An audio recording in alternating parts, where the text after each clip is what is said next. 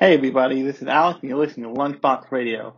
Thanks to everybody who's been listening to the podcast. I know this has been a like significant uptick of listeners, so if you're telling your friends, keep telling your friends and all that fun jazz. But I really want to jump into it here. I actually just switched over to a more robust recording app because I knew the in-app recording time limit for Anchor wouldn't do it for what we have to talk about, because what we have to talk about is a bit of a giant in the anime world, and that is Hunter x Hunter.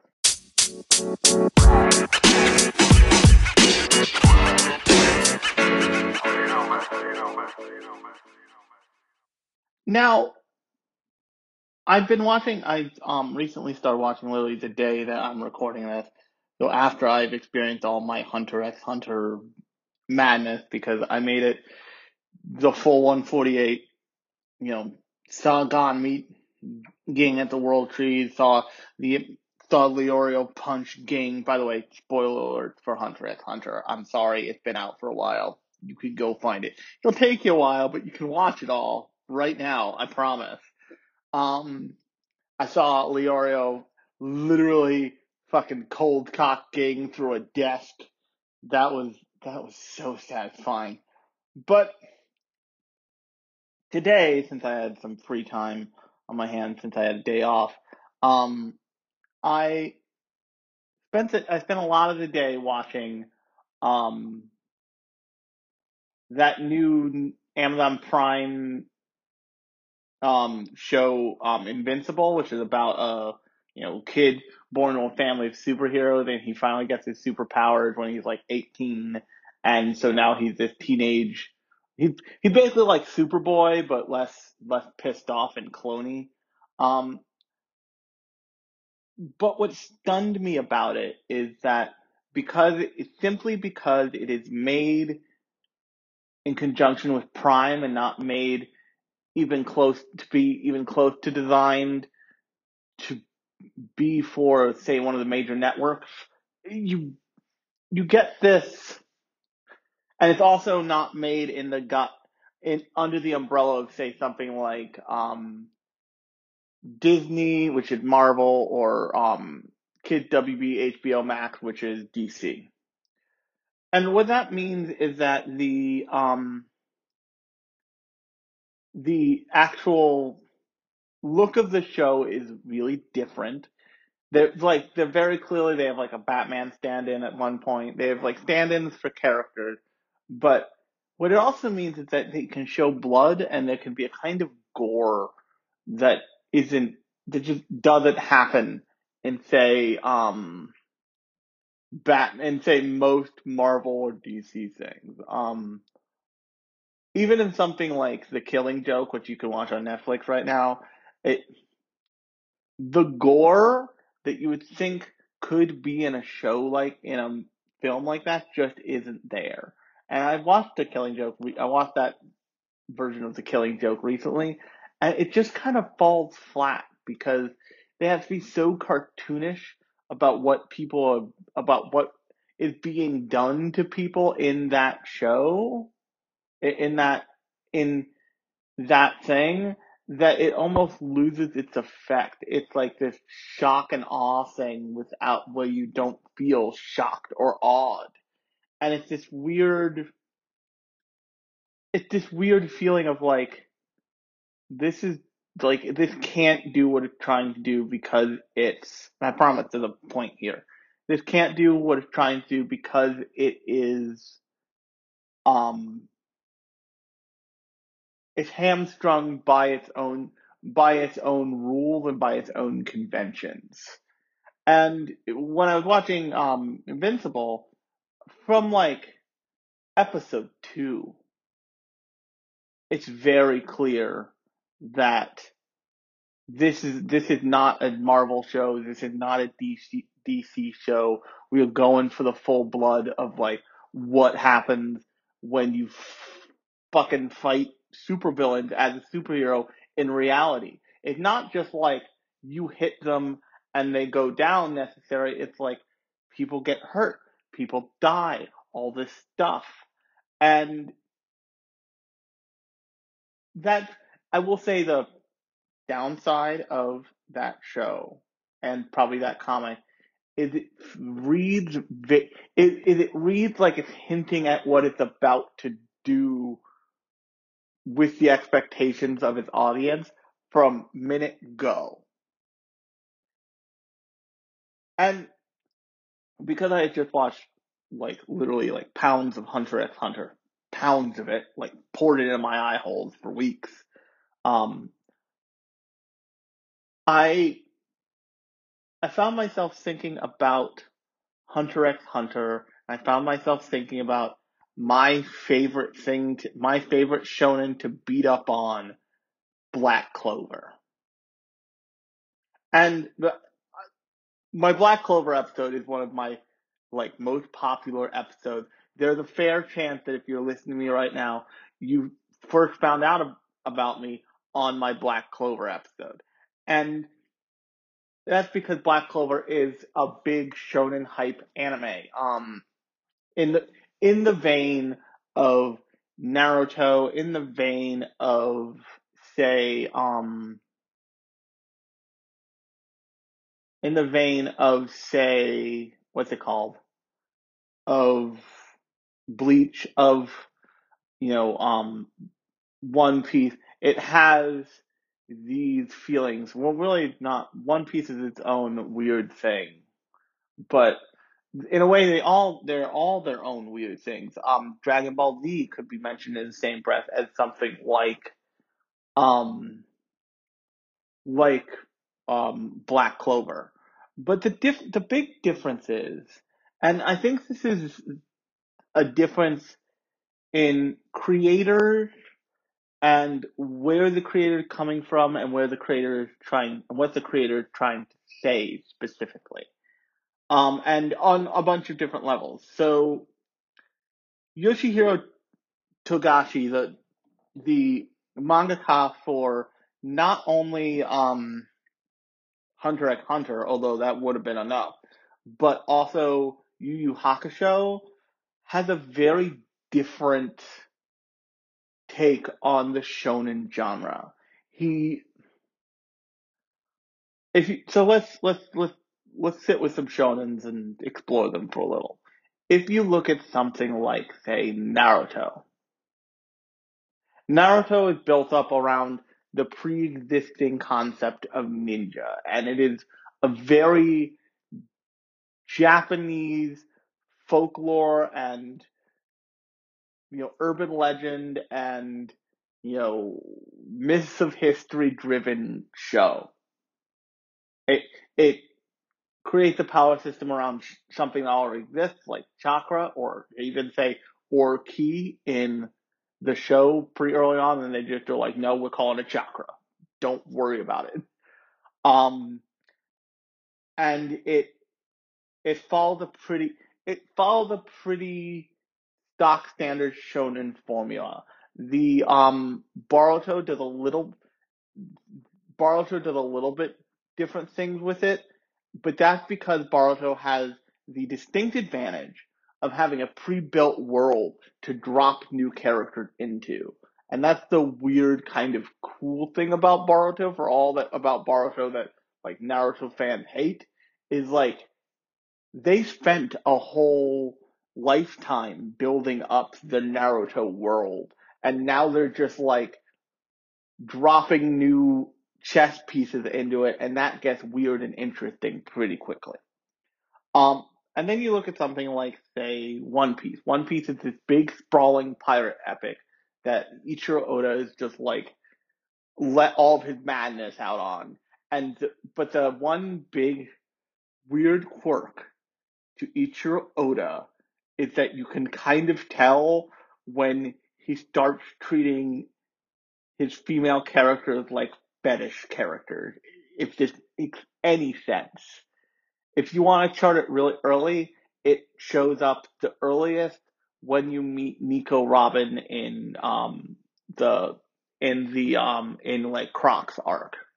in the I forget those islands names arc, but you can tell that it starts there, but it really crystallizes immediately after the time skip when you come back and just the only thing Nami seems to own is freaking bikini tops, and it's like it gets it gets uncomfortable for a couple minutes with the shots in the show. I'm I question whether or not that happens in the manga, but I'm not going to read that far to get there. But then you also have things like Dragon Ball Z, which are pure power fantasy and all about just big, muscly idiots punching each other in the face. Like, you have all this big, long, brawling different variants of shonen. And then you have something like Black Clover. And Black Clover is the exact opposite of what um, Togashi is trying to do with not only Yu Yu Hakusho, but also Hunter x Hunter to an extent. Actually, to Hunter x Hunter as well entirely. And that is that Black Clover is an amalgamation of all the formulaic pieces of what makes a perfect shonen show, with like a weird like lens put on it, and in place of like a real trait. And that means that like you watch that show, and the entire time watching that show, you may not always you usually can predict what's going to happen, but you can't. But even when you don't predict it, or you are presented by something totally new, you are not surprised by it because it never. Black Clover in its entire anime run, I bet this is why it ramped down and ended in terms of anime. Um, Never seemed to break out of its bounding box. Never seemed to like take it to a whole new fucking level. It always was restrained by its own rules constantly. And what Togashi did with not only um, Hunter x Hunter, but with Yu Yu Hakusho, is he constantly takes the bounding box and like pulls it further pulled it further apart and pulled the viewing angle wider and wider and wider and wider and wider until you get to like things that you don't get to see in really any other show even something like maybe you see it in certain forms in One Piece, but even in One Piece they like Ichiro Oda keeps coming up with so much shit because, and I love this about One Piece because you always have to remember this. There was a kid in Japan whose make-a-wish was, because this kid was, like, Oda checked before he said anything. I, I swear to God this is real. Whose wish was, I want to know what the end of One Piece is. And Oda was like, so this kid is definitely gonna die, right? Like it ends here. And they were all, and everybody was like, nope, he's got like days to live. And Oda was immediately like, well then I better get fucking cracking. I better get over to that hospital, huh? And he told that kid the end of One Piece. And you gotta understand, and this was like, I think probably, at least 5 years ago, if not a decade ago. But you got to understand that up until that point, there was no confirmed like admission that Oda was like, no, I definitely know what I'm gonna fucking do with this thing. Like it he basically told everybody like in doing that and in that reporting, it told everybody like, hey, just chill out, just trust Oda. He's got an end point. Like the man knows what he's doing. It's madness, but he knows what he's doing. Uh, Togashi, and that allows Oda like have a necessarily wider lens because he has to tell people things about the celestial dragon, about all these little weird things, and also he gets fun little moments like the movies. I don't know if you've seen Film Gold, which I reviewed Film Gold on the podcast. You can literally go listen to that episode um earlier on in the feed and whatever app you're using to listen to me right now. But that movie's just fun because that movie is just in practice of a world building exercise for the world of One Piece. And it's great. But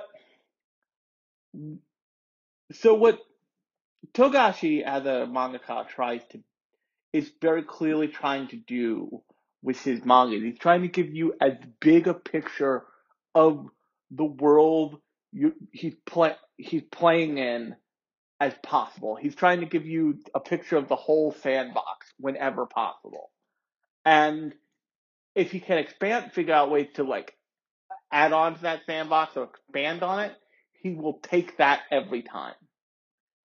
In the case, but he also wants to present, if I had to guess, a depiction of adolescence that is not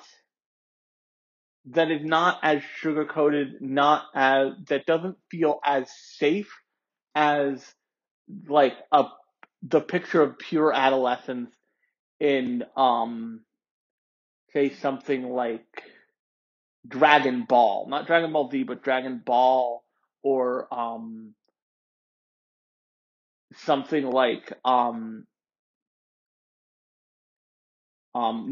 certainly Naruto before he gets, or even Naruto Shippuden. And I hear you saying like, Alex, that's not safe. Like, Ichigo's life is not safe in Bleach. And I hear you. You are correct. They're fighting monster people, but they're fighting monsters and like evil bad guys all up and down in all of those shows. But the thing is that there's no, how should I put this? There's no real world fucked up stuff in a lot of shonen anime. I know that there's stuff that is real world fucked up about those worlds, but it doesn't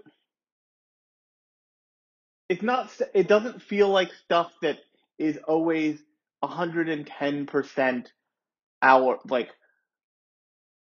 exists in our world already. Like if you look at Bleach is pretty is so uninterested in the politics of the Soul Society that they replace two one of the squad captains twice, like he's a dark arts professor at Hogwarts. Just in the background, they just introduce him, and then they're just like, "Oops, he seemed to be bad because he was a new character, so we are introducing a different one." And in something like something like Yu Yu Hakusho, the entire 112 episode run of that, it takes you from point A to point Z all the way through. You see it all. It all makes sense. It's all super clear, and it's all like, oh, he met Genkai, and then he met Toguro, and then this happened, and then that happened, and you can jump from rock to rock to rock to rock with Yusuke. And the other thing about him is, and I would have to imagine this is a specific thing to Togashi because he's incredible at writing like terrible parents that people admit, that like people in universe are like, you're a piece of shit. So in Yu Yu Hakusho, you have Yusuke's mother, and Yusuke's mother is like this deeply useless fucking drunk. She just is. And you never see Yusuke's father, although you're led to believe he's like a demon person. And Yusuke, from being from a clearly broken household, shapes him as like not the cute kind of delinquent that like you often see um in anime. For that, we get Kuwabara. He's the upstanding, heart of gold, delinquent kid. But in Yusuke, you have what a delinquent probably looks like: a foul-mouthed, wronged by the world, fucked up kid who curses like a who curses like a sailor and takes no shit if he can help it. And yeah, he's got a good heart, but he's not. Yusuke is a good person, not a do-gooder, if that makes any sense.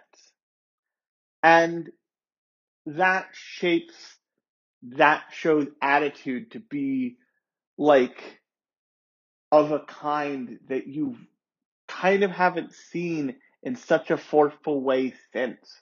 Like lots of shonen just doesn't have the kind of raw fucking attitude that like pissed off at the world attitude that Yu Yu Hakusho constantly has, and it's one of that show's shining moments.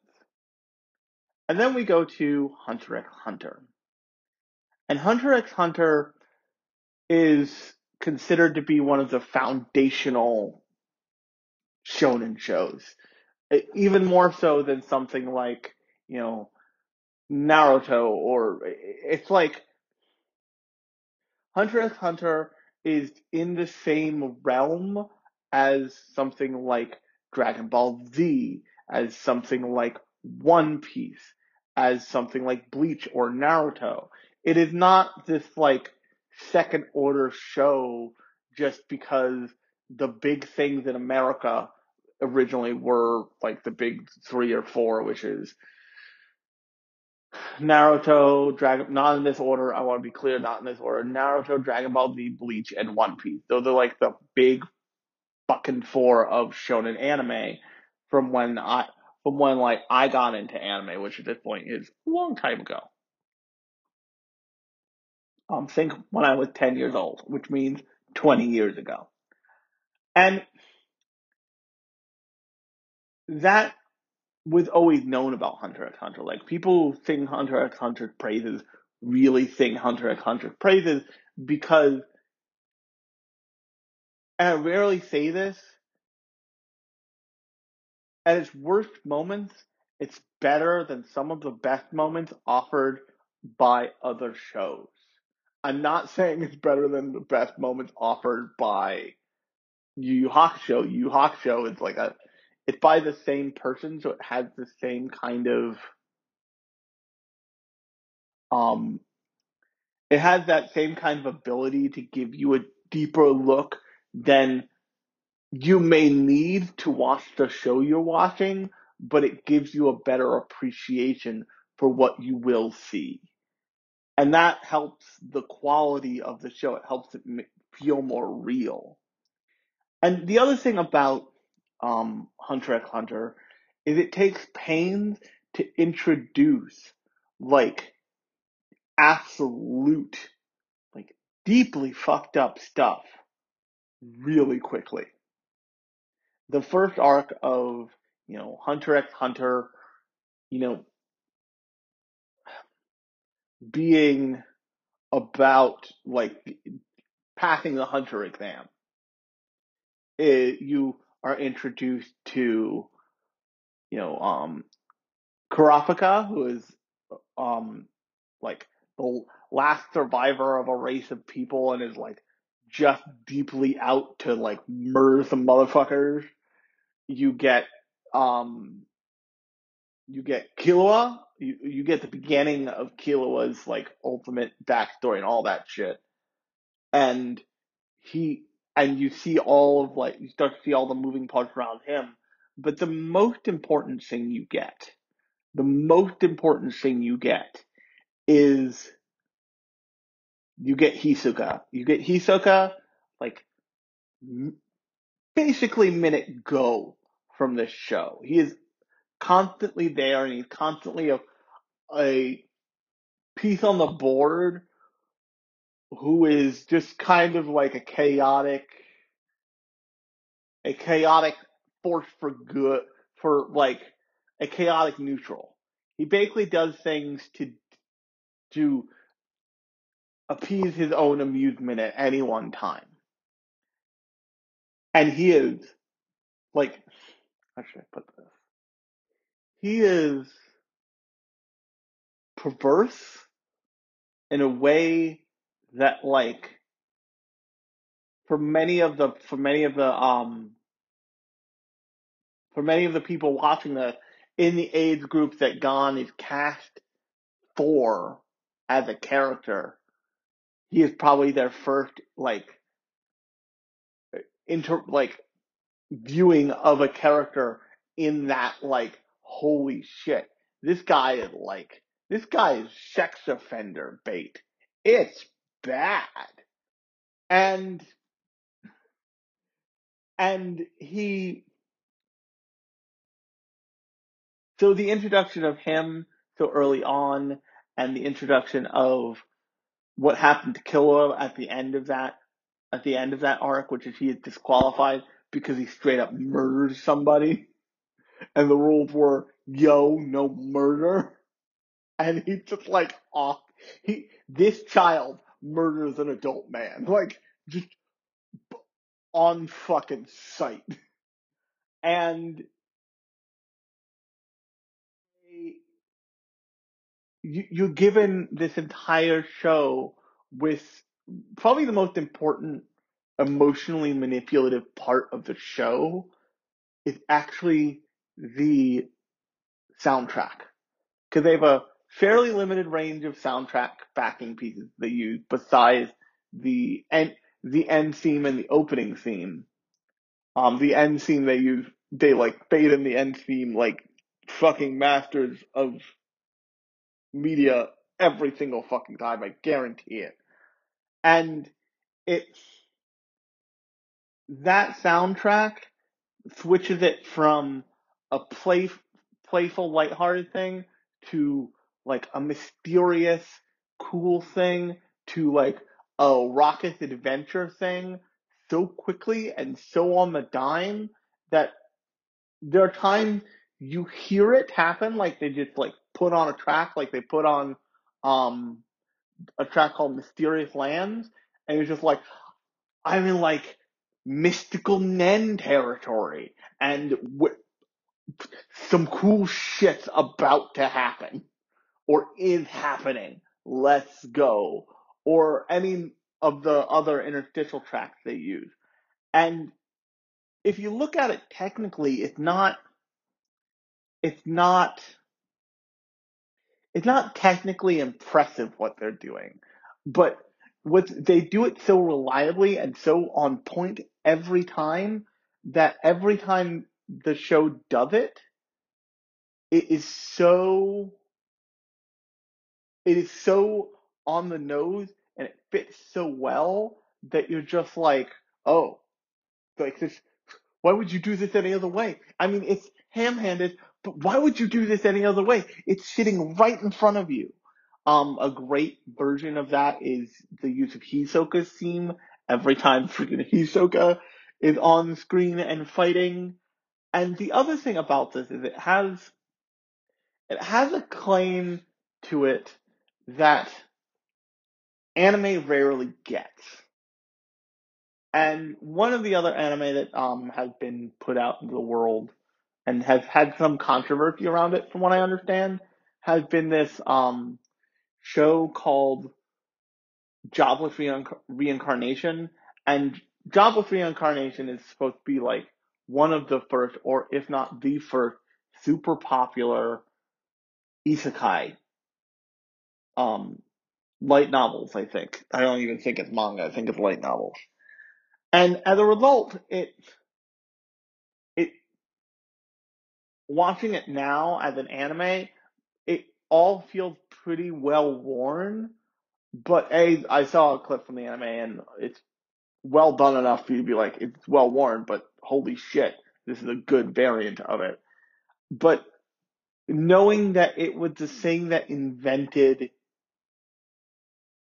it was the thing that one of the things that helped crystallize and invent the concept of isekai gives it a different cachet and gives it a different feel when you're watching it because you realize, oh shit, I'm watching a thing that just didn't fucking exist like this before this happened.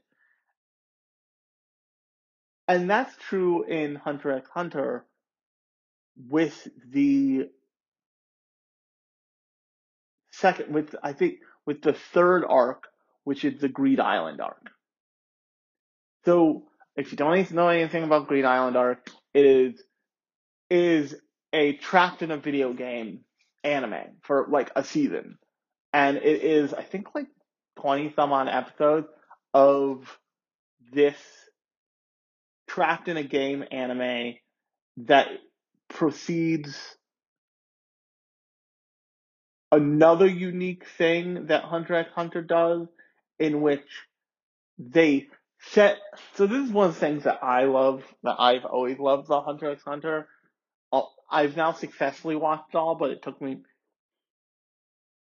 me a bit of time to just watch the Greed Island arc, if this makes any sense. And the reason why it took me a bit of time is because there's a thing that when people do it in anime, I love. I love, and I'm gonna rattle off a couple anime. I'm gonna see if you can catch on to it.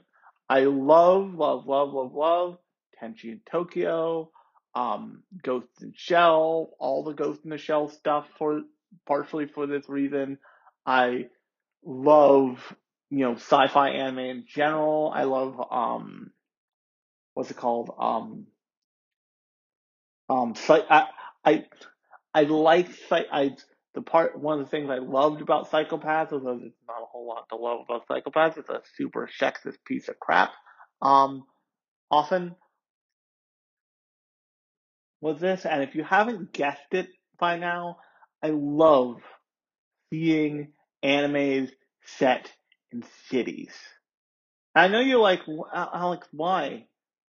Think about for a second where all the like super popular anime take place.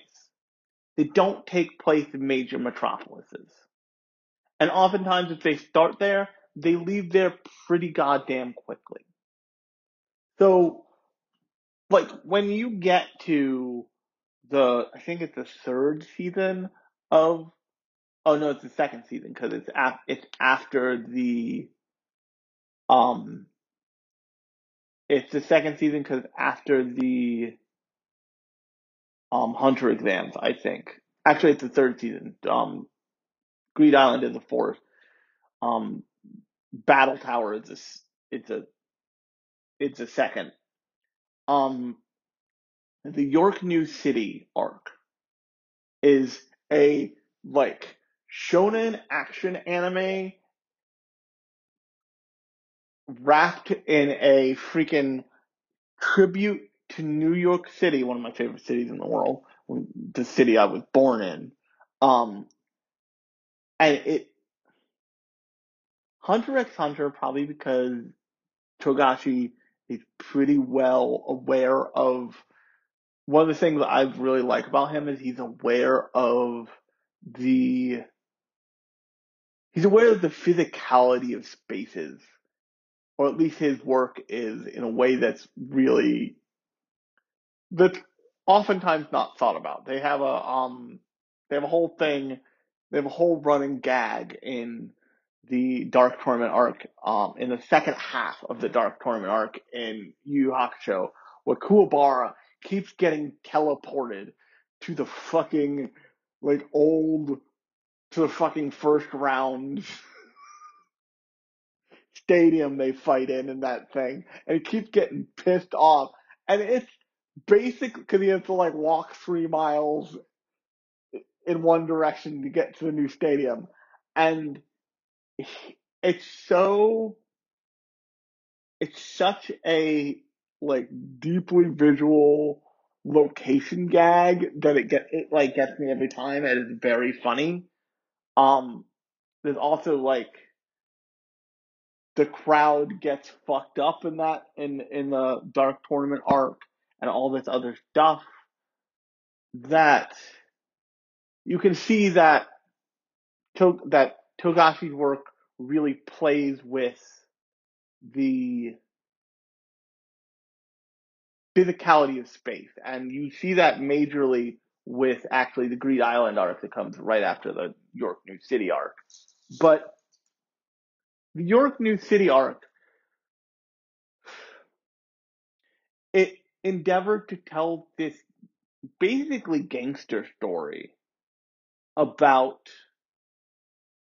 what's it called? About in the Hunter x Hunter universe with a set of characters who they follow for the rest of the show, basically called the Phantom Troop. And the Phantom Troop are these like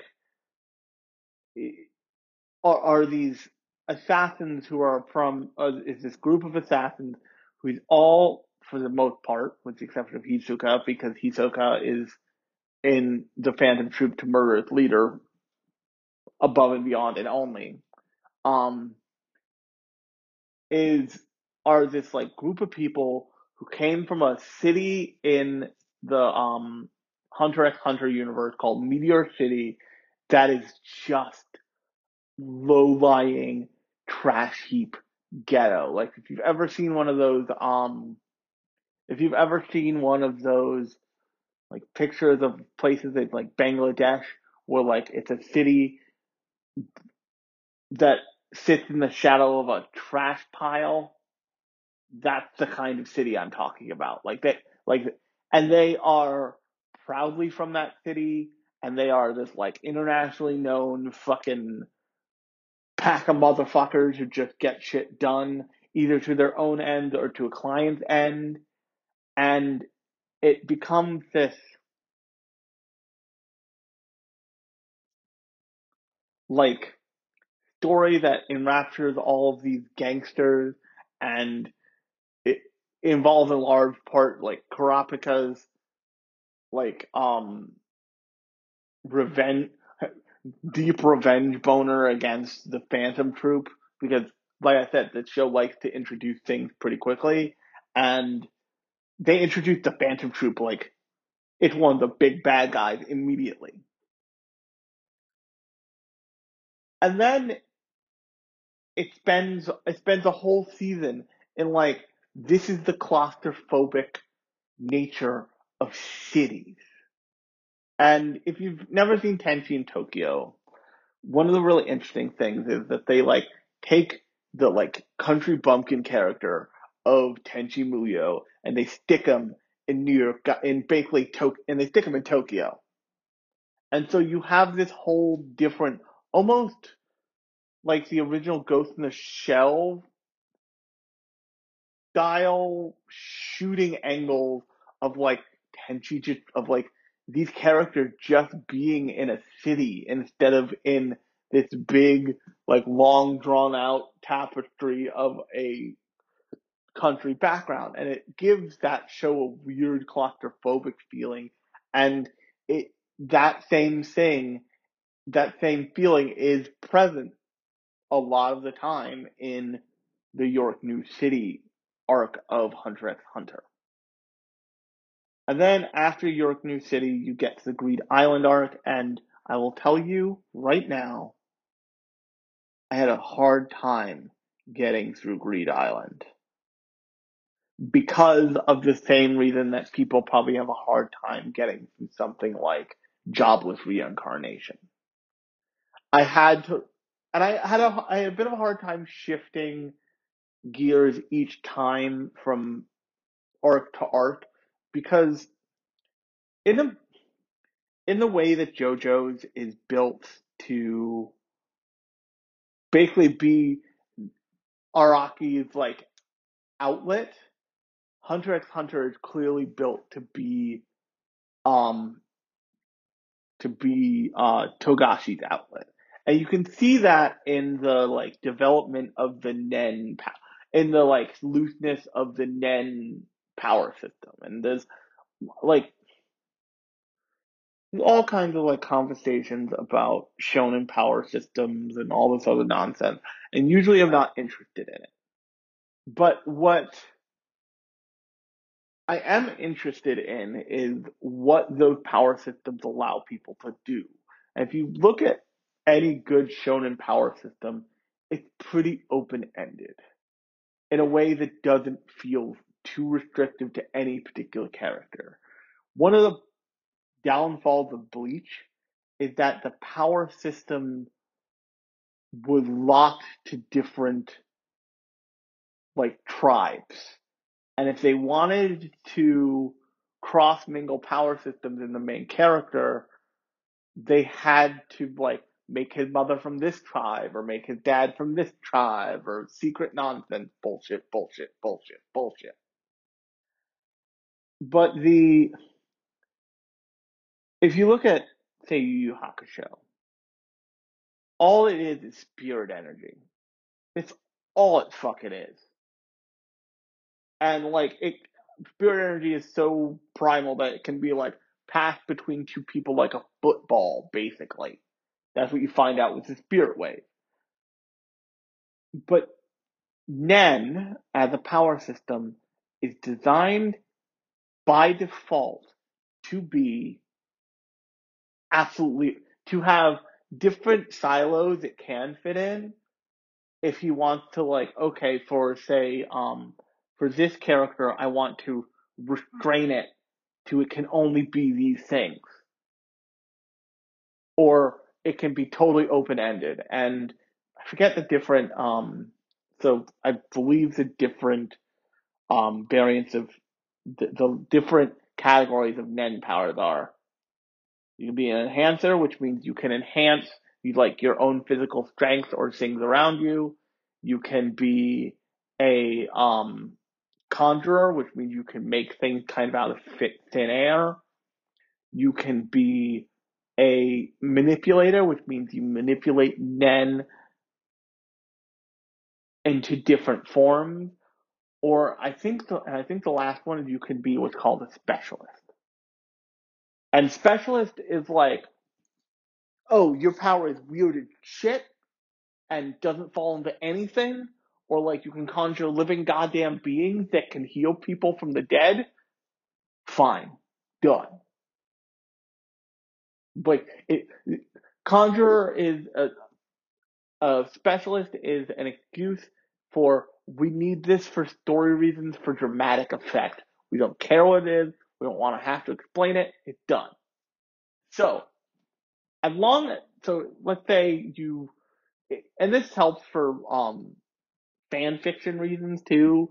Like you can if your power is too outlandish, you can just say, "Oh, I would be a specialist." And they set up clear rules for how characters find that out and they call that back. So in the Battle Tower arc, they show you how like they show you how they show you how people find out what kind of character, what kind of what category of Nen user they are, and you see, and so basically it's water divination, a form of it. So you put your two hands around a glass of water, and either the water overflows if you're let me see if I can remember this. The water overflows if you're a enhancer because it's increasing the amount of water. The I think the water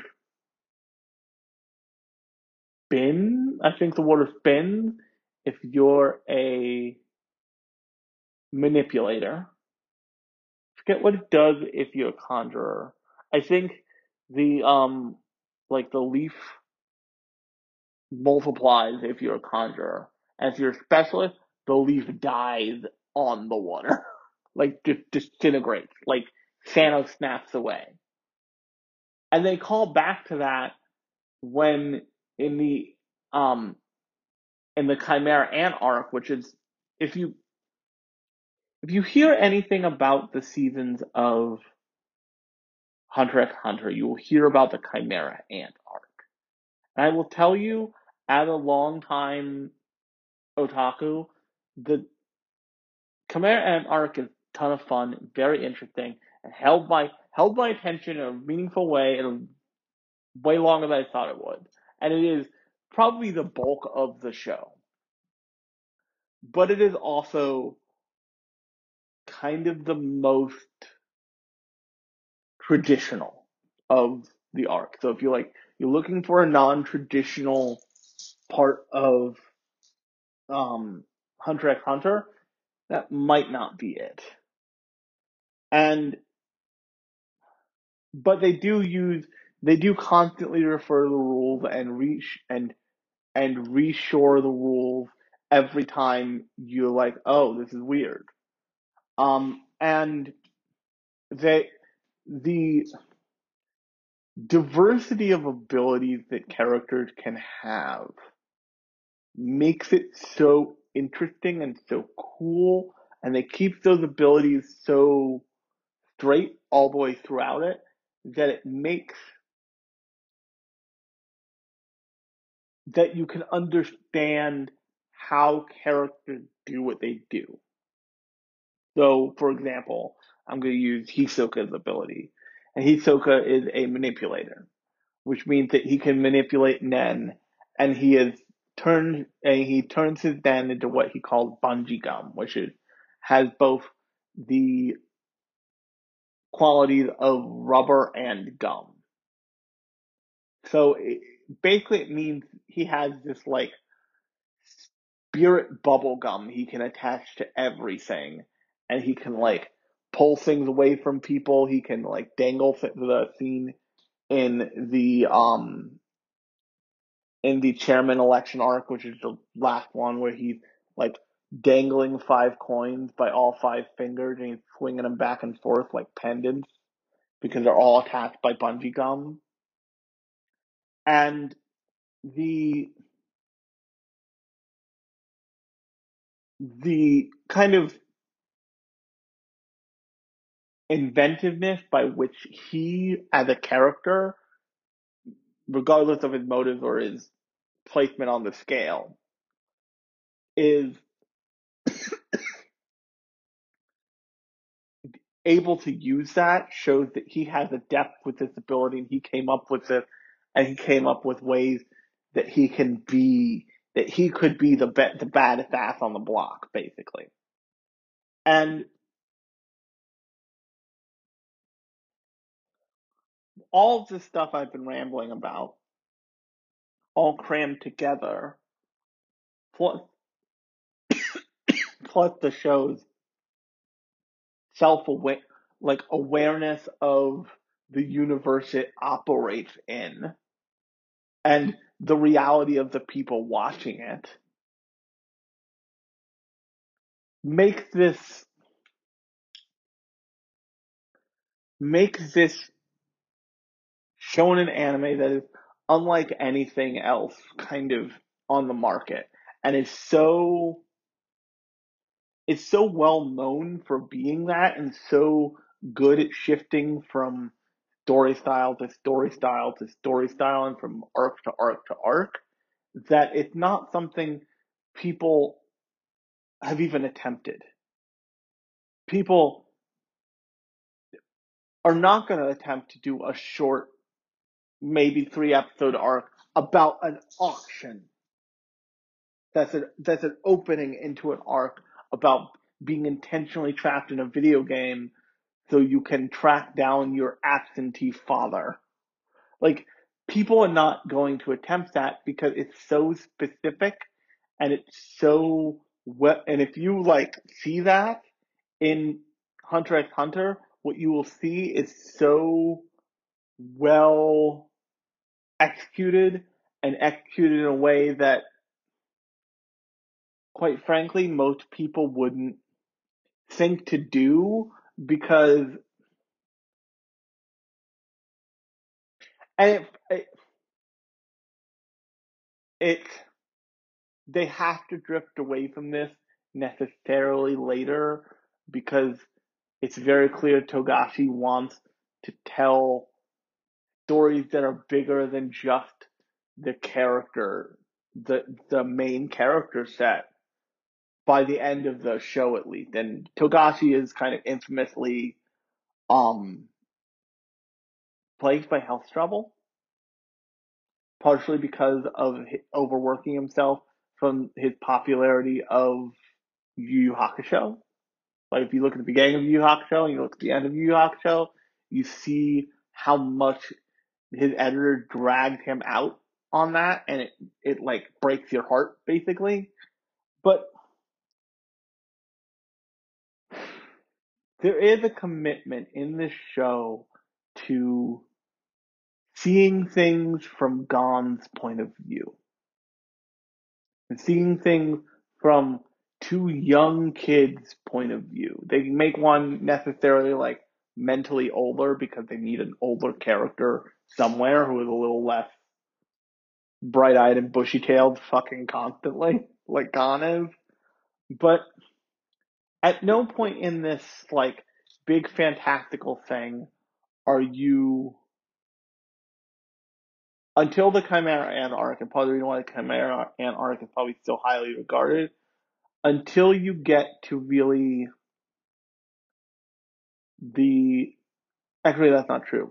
You get there by freaking, by season 3 of the show, you get in the York New City arc, you spend a lot of time with characters like Hisoka, you spend a lot of time with characters like Kurapika, like adult characters.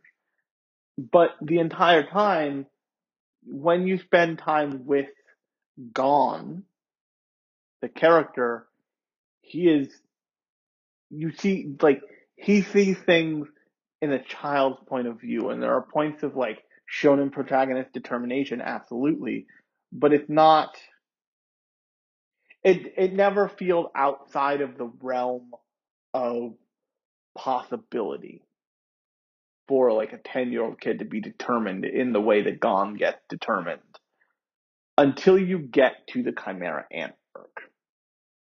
And one of the reasons why you probably hear about the Chimera Ant arc is it, like I keep saying, it is really a like masterwork of shonen, but it is also, it shows something that you don't see often in shonen protagonists.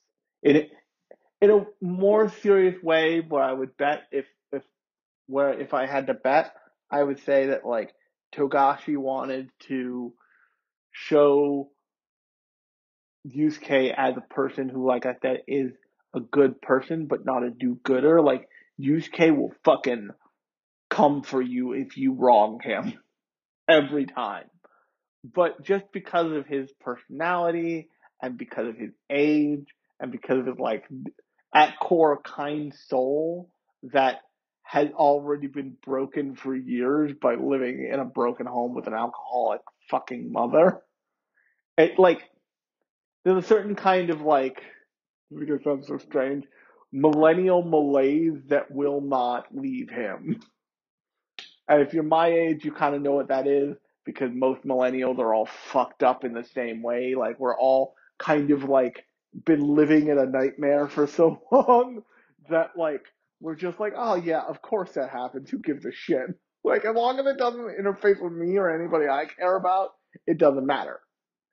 But in um Gon's case, he is a pretty innocent and but determined character through most of the show. And there even starts to be a sect of the show that wants to keep him that way, like wants him to be like the good kid who just has a kind heart for as long as possible. And then you have the character of Kite. And up until you meet Kite as a character, you don't, it, Gon's main Gon's main goal as a hunter, if he has any, is to find his father.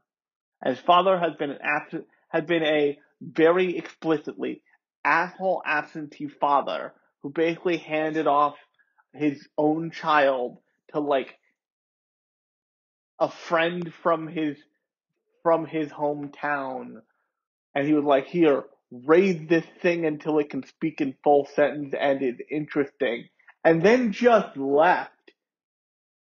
Seriously, I'm not kidding. That is 100% like he would just like, "I have this baby now. It's not interesting here."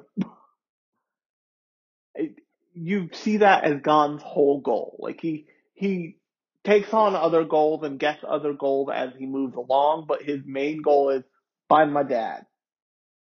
Maybe punch him in the face, but mainly find my fucking dad. And up until you meet the character of Kite in the Chimera Ant arc, in the beginning of the Chimera Ant arc, you don't see a character who played any kind of fatherly role to Gon.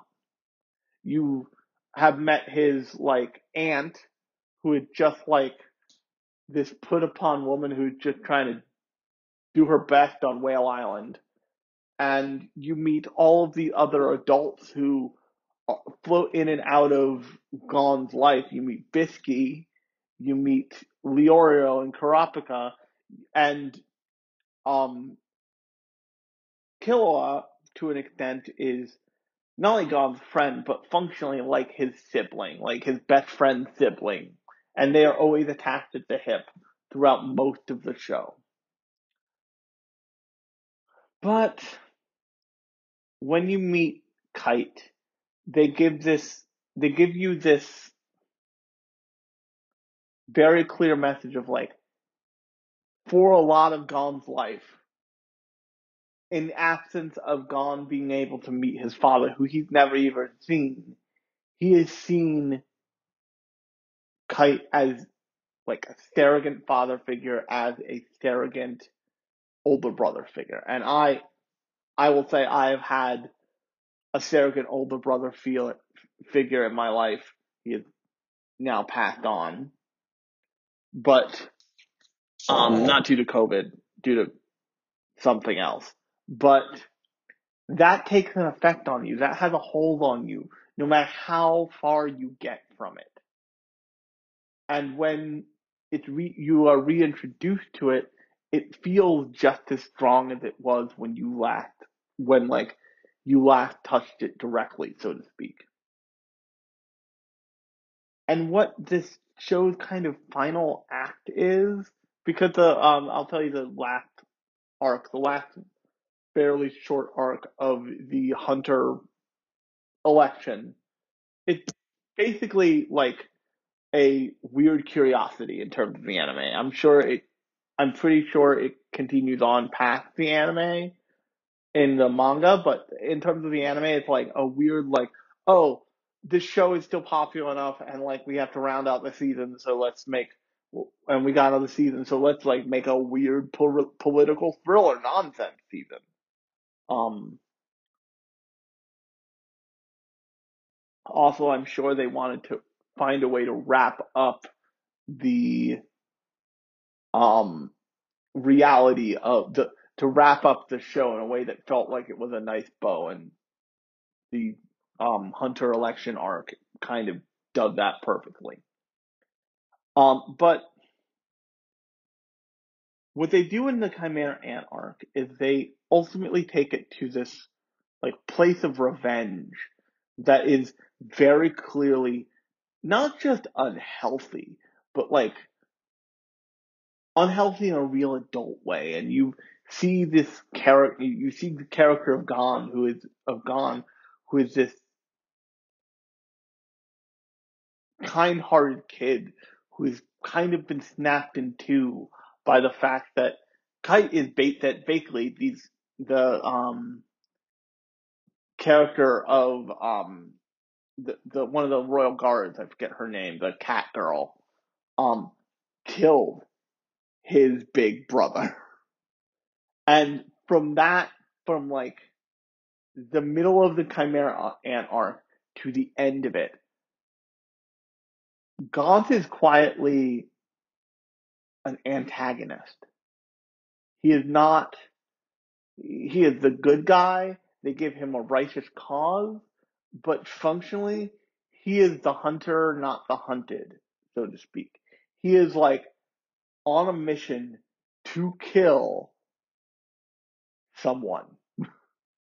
And they do a really good job of like putting the viewer in that mess and making you feel that. And the fact that the last arc of the show, at least, is entirely a arc about, in part at least, dealing with the consequences of not only Kilika dealing with the consequences, but the entire like Hunter x Hunter universe, dealing with the consequences of like just some like core competency good guys doing some real fucked up shit. It like it deals with the consequences of action in a way that is unlike much of what you see in shonen anime. In shonen anime, oftentimes, the bad guys are made to be so bad, to be so evil, and the good guys are made to be so unflinchingly, like, good and hopeful, and, like, they have lines they won't cross and all this other stuff that you don't, even when they go, like, full evil and, like, they, turn Naruto into like red, like like he's like covered in um in Nine Tails goo and like evil Naruto. It doesn't feel like that. That stuff doesn't feel as threatening, and it truly in a child experiencing true hatred and true malice and fury way that Gon feels when he fucking just is like, nope, I'm done with it. I'm done with this bitch. Like, she is ending today. Not this is ending today. She is ending today. And just snap adults, like, immediately just turns himself into an adult and, like, not just cleans house. Like, there's a point at which that character, the, Royal Guard cat girl is like, I've never seen anybody with so much talent, and I'm glad he's going to kill me and not the king. Because this right here could end anyone on this earth. No questions. And they do a pretty good. They the reason why I want to be clear. The reason why I keep attributing all of this to Togashi and not just to the adaptation is because all of this feels so specific as to say that it was written in by Togashi and it was just there to be translated into anime form, almost as storyboards for for the for the animators who did it. Who, to be clear, did a amazing job because this is a reboot from the I believe it's like 1995 um version that caught up to the manga and I think goes up to the name tag island arc. But or it goes up to like the middle of Greed Island or something. But it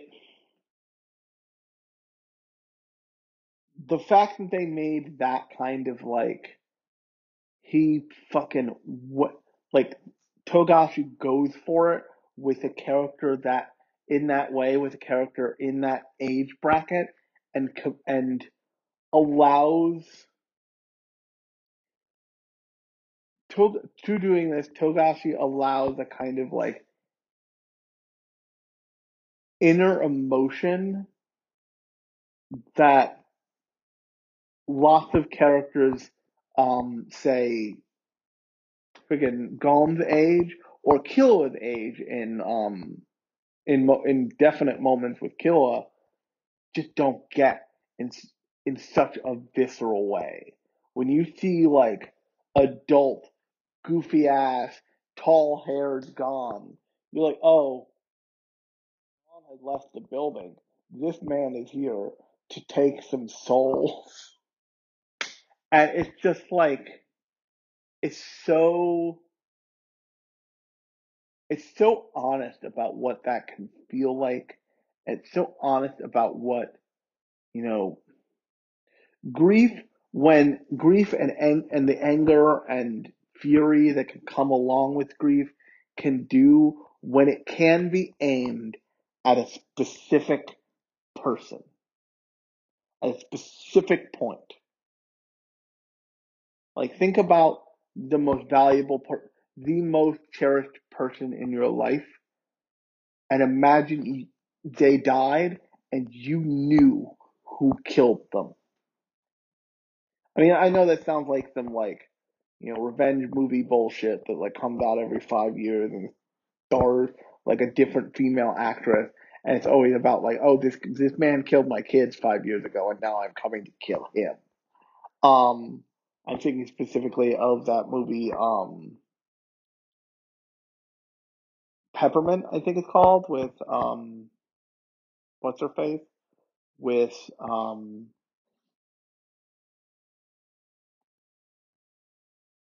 Ben Affleck's other half, that Jennifer Garner.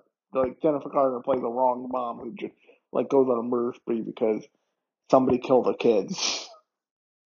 And I like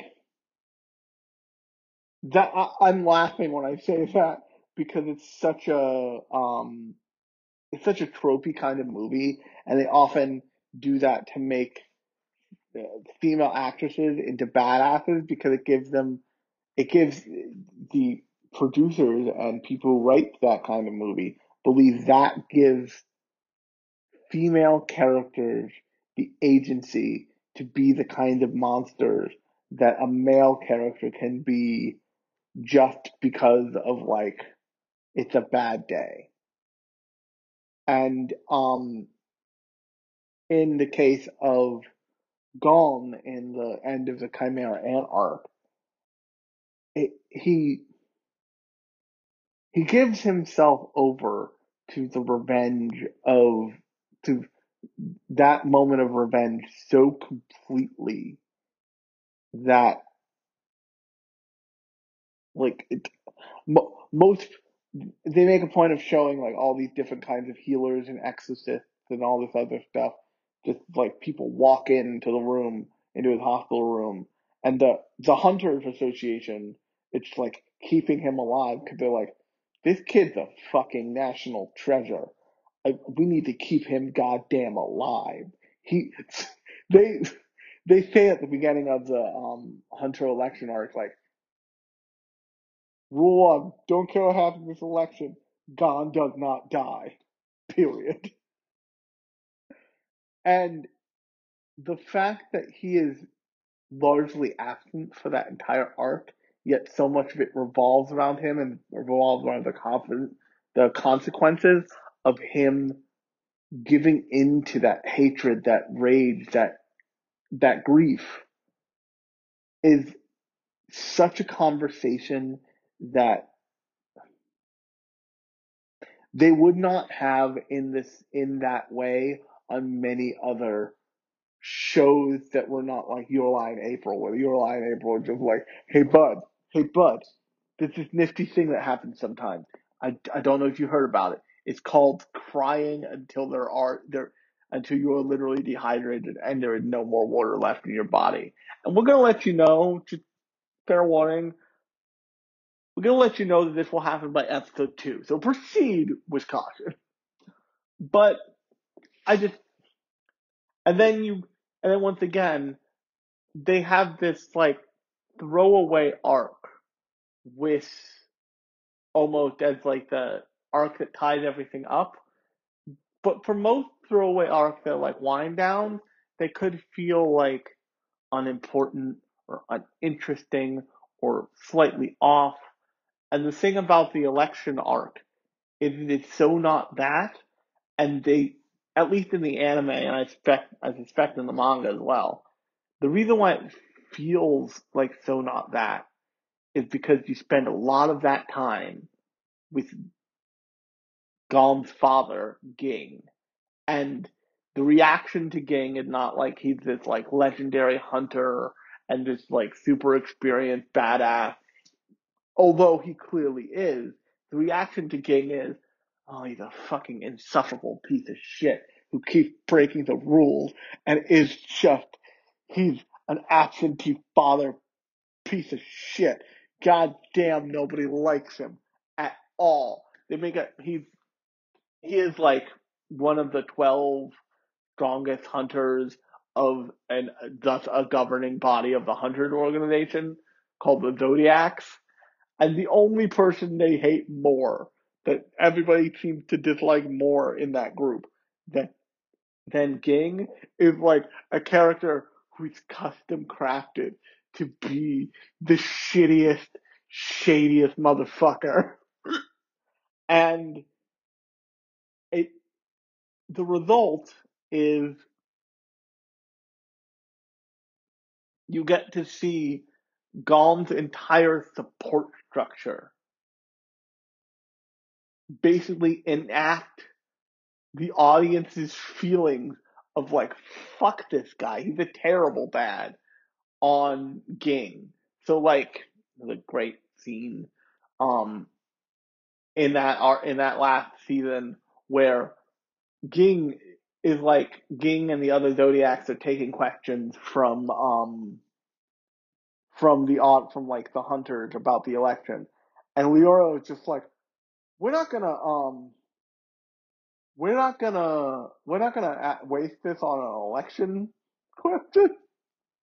We're going to raise a hand and ask the father of one of my friends why he hasn't been to see him in the hospital when he's like stuck in a fucking Nen coma, self-induced Nen coma, because he had no father figure and he avenged the deaths of the only elder male influence in his life. When the answer is unsatisfactory, Leoro is just like, fuck this podium and fuck the under and fuck Ging's face and punches him so hard it like sends him flying. And I shit you not, the reaction of the crowd's that not just like, oh, it's like, no, this was the best day in everybody's week that week. And it is hilarious because every single one of the Zodiacs is just, of the other Zodiacs, is just like, yes, yes. Like we won't vote for Ratfucker or Ging. We'll vote for this dude. This dude seems cool. We should give him Ging spot because Ging sucks. And every other hunter is also like, oh yeah, that guy is a shitbag. And it's this great moment because when you see when Gong is so clearly conflicted about his father, but Gang is so clearly like an older version of Gong that what happens at the end of the show is just like Gong finally, like a 10-year-old finally meeting his dad for the first time, and like every like hopeful 10-year-old sweet summer child thing that ever happens. But in the way that Togashi knew that you couldn't just have Yusuke's mother be a better person. He also knew that you couldn't have a father figure to a main character like Ging exist without having some sort of common sense answer of like, oh no, this guy's a shithead. This guy's a real piece of crap.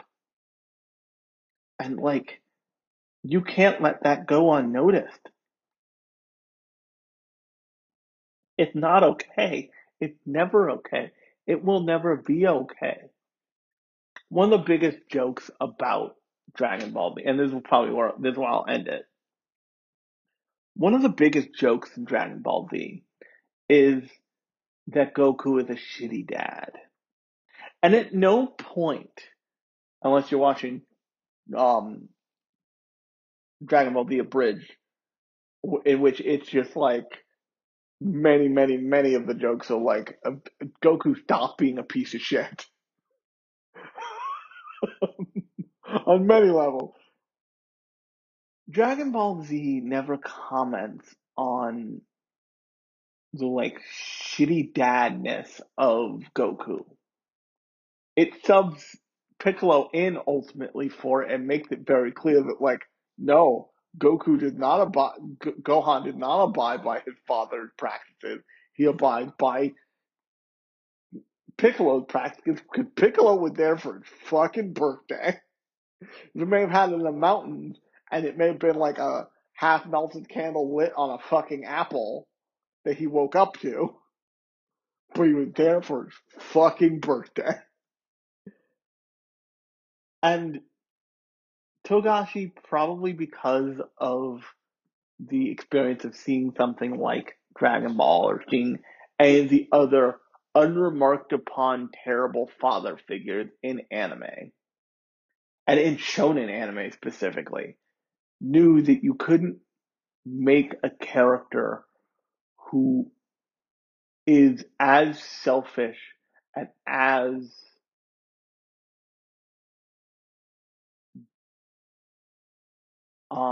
what's the word? As as un as willfully ignorant of his own actions and just let it slide. And just not only let it slide, but let it slide in the universe of the show.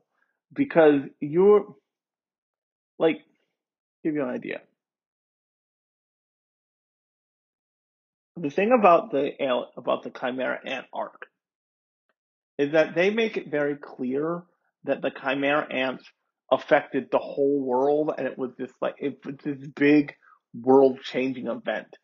At the end, they say to Colt, who is like a Chimera Ant who turns once the king is born, because the king is like a fucking sociopathic weirdo who has to learn how to be a human over like that entire season, basically over the entire second half of that season, basically. Um, is that basically they like what do we do with these fucking things? They're murder machines. They can use Nen. It's basically a whole new breed of hunters. What the fuck do we do? And they basically classify them as a new class of magical beasts, which is basically like you guys are mystical animals now. Like you're protected technically, but we will murder you if we need to. And promise that motherfucker, we will murder you. And the result is, and Ging never even helps. Ging never even shows up for that. He's supposed to be one of the big bad 12. And granted, none of them do. But when you see them all, you get the sense like, oh, they're all doing their own thing and like helping to deal with it. Ging was probably asleep for a fucking month.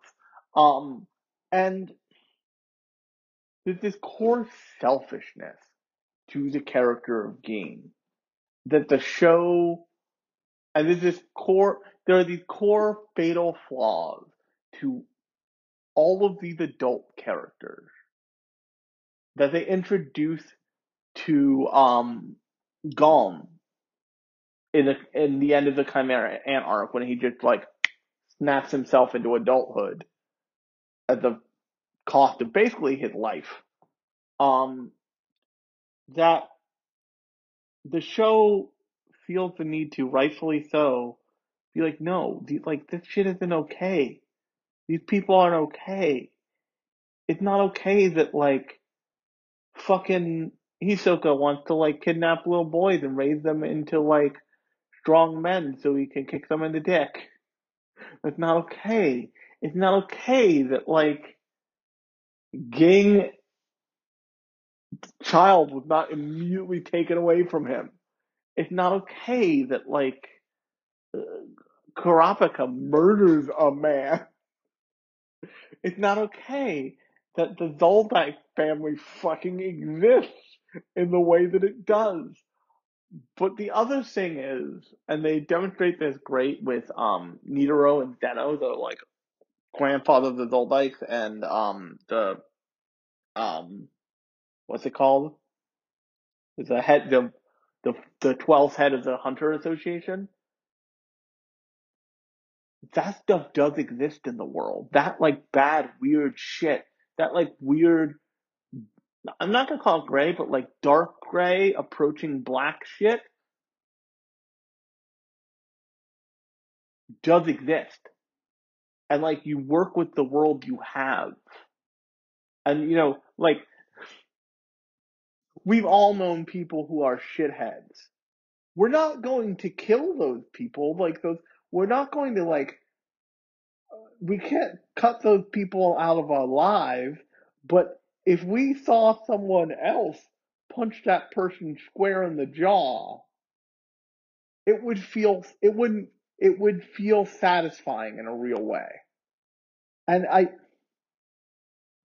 appreciate in Hunter x Hunter and Yu Hakusho, um, I appreciate the like real understanding of what real humans feel about real humans, and the like wiping away of all the like macho machismo shonen horseshit for like moments of, oh hey, everybody thinks this shitty asshole dad is a shitty asshole dad.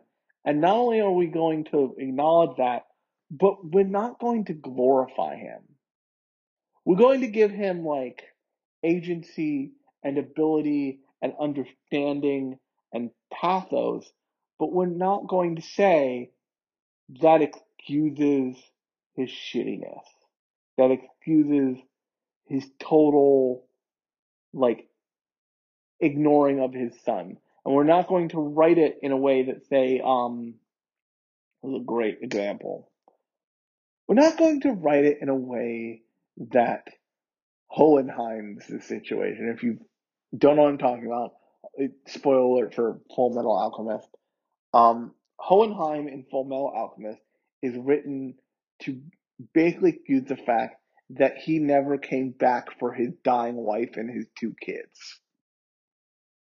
They they write that away with story reasons, like because plot, basically.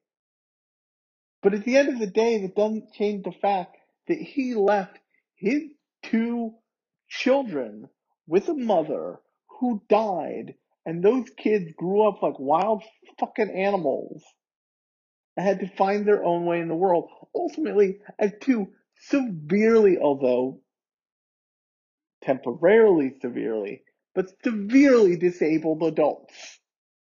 And it sucks. But Hunter x Hunter and I always mention in this vein of Togashi's work, um Yu Hakusho, both just say no. I'm not gonna I'm not gonna give you story excuses for why these parents are pieces of shit.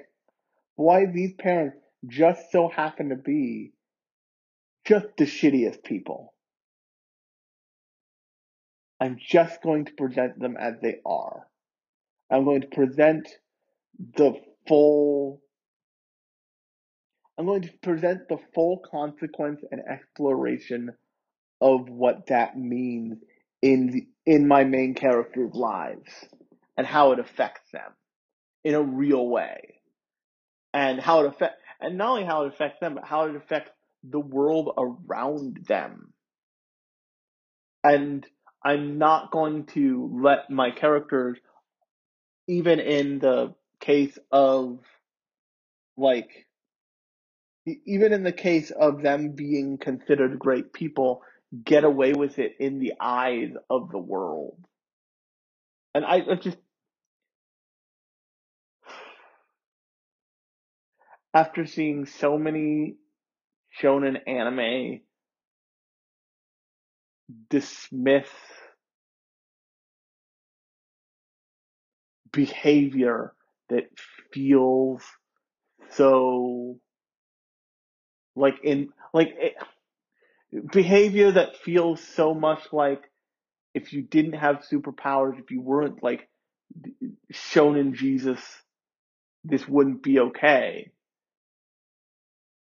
It feels nice to make to see in Hunter x Hunter like the characters who are good characters are good people, and like they have do-gooders who do good. And Yusuke is similar, although like I said, he's a good person who is not a do-gooder, but the but he does the right thing. That makes any sense. Well, that makes total sense. Idiot. Um, and when you hold up Hunter x Hunter to so actually let's start this with end this where we began. Let's hold up Hunter x Hunter to let's hold up the adult parental reality of Hunter x Hunter to the adult parental reality of Black Clover. Black Clover, when you're introduced to the sister and the priest who raised Asta and portrays a two parental figures who didn't set boundaries, do not who did who a in the case of the sister didn't set boundaries hard enough, like didn't just fucking didn't never like took Asta and was like, hey bud, what you're doing is sexual harassment and it's not cool. You're gonna sit in this corner for a day and think about what you've done. Or in the case of comparison to Yuno and Asta, like they treated Asta like a piece of shit until he got into like the Hunter Corps, and even then they're like, oh, one of them took pity on him. That's so sad, and it that's played for laughs. And that's probably the core of my problem with um, Black Clover is that they take things that have since become serious offenses and serious like things people really have feelings about in the moment when they had feelings about them in the real world and were completely tone deaf and were like, no, it's funny to harass the only the only real female character for like the first episode. It's funny that our main character is a total pushover and failure, and everyone who he cares about is a absolute piece of shit to him. Whereas you look at something like Hunter x Hunter, and all of the behaviors of all the characters in the world track with what is reality. You and they track with what is reality, and there is no change of heart because there needs to be no change of heart because it's all logical. It's all allowable within the confines of the characters as they exist. So they feel like fuller people. I haven't mentioned Illumi yet, but like Illumi's constant reaction to want to protect his younger brother, Killua, never goes away. It, the Zoldikes don't feel like half-hearted characters made for like as support characters because they feel like characters who function by their own set of emotional norms constantly. And if I had to give if I had to give a reason as to why Hunter x Hunter feels so full and so vibrant even now when you hold it up to newer, more modern shonen like Black Clover, it's because it is the thing that set the bar in a lot of ways. But B, it has a awareness on a character by character level of real emotion, of what real like vengeance, of what real desire for vengeance looks like, of what real sadness, anger, and like pride and sadism and masochism and all that stuff. And that's so I still haven't watched the last episode of Jujutsu Kaisen for the season. And the reason why I haven't watched it was because the second to last episode struck me as such a mishandling of pacing because it didn't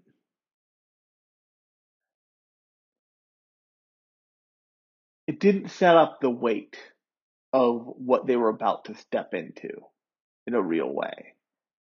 And when I stop and think about it, the like moment in which Jujutsu Kaisen set up the most weight and paid off for it and paid it off was when it was dealing with that side character who got turned into like a troll man before but and Yuji had to like fight that like disassembling parts dude in the end of the first half of the first season. And the reason why that felt that way is because it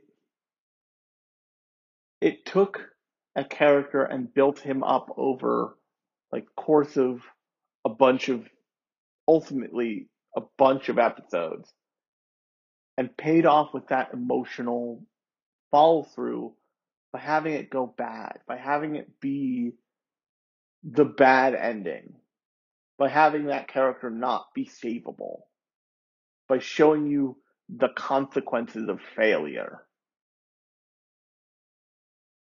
And they don't at least, and I could be wrong, and they could be leading into it, but it doesn't feel like that show is following through on that or giving you any emotional hooks to like hold on to. It feels like it's just there to like satisfy the hype about itself at some point. And no matter how cool the stuff in Hunter x Hunter is, it does not feel the same, at least to me, watching it without the story behind it and without having experienced the story behind it. So I'm gonna go back to the last part of the Chimera Ant arc when um Gollum adults himself. His the him doing that is a cool scene. It is a cool scene. By itself, it is this cool like good guy beats down bad guy and the two sides are very clear and it becomes this like it becomes the moment when the battle flips from uneven in the direction of the bad guy to uneven in the direction of the good guy. But when you watch it with the full context, it means something totally different. It means this loss of innocence. It is basically a child who has decided to kill someone, who decided, oh, we're doing this, we're really doing this. I'm here now, I'm in it. I am murdering this person. I am taking the life of this person. And that is a whole different ball game. And the whole that whole episode and the whole second half of the Chimera Ant arc is set to feel like a whole different ball game when you have that context versus, oh, just this is a hype fight. This is totally a hype fight. Like, I love seeing this. I love seeing that. And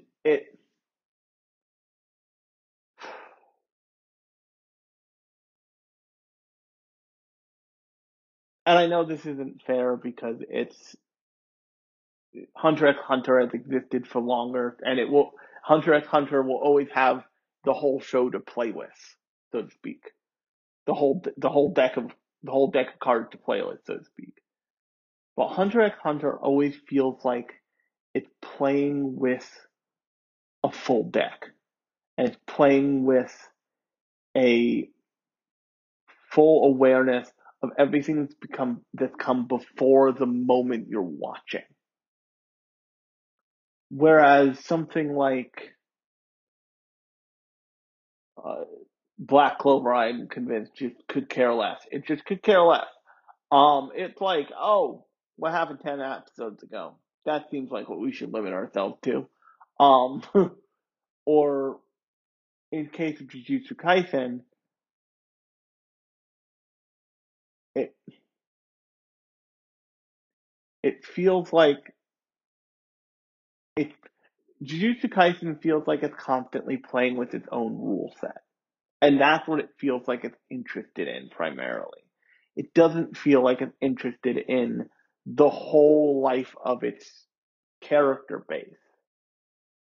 It feels like it's trying to set things up in the way that it feels like Jujutsu Kaisen would benefit from it. I'm saying this in comparison to Hunter x Hunter. Feels like Jujutsu Kaisen would benefit from a baked in setup like Boruto has.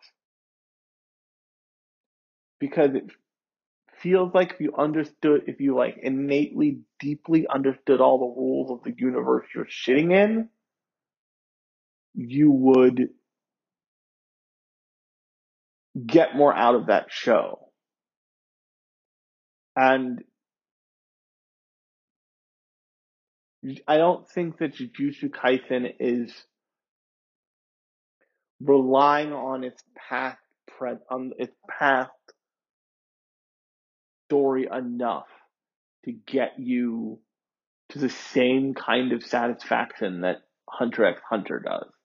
On that note, if you like this episode, I do new episodes of the podcast every Thursday and Sunday. And if you like these shows, the Sunday show is actually a weekly. The Sunday show is a weekly, more metatextual show. The last Sunday show is about reboots. What I talked actually about Hunter x Hunter, the 2011 version, a little bit because it is technically a reboot. But until next time, I have been Alec. You've been listening to Lunchbox Radio, and I will talk to you on Sunday.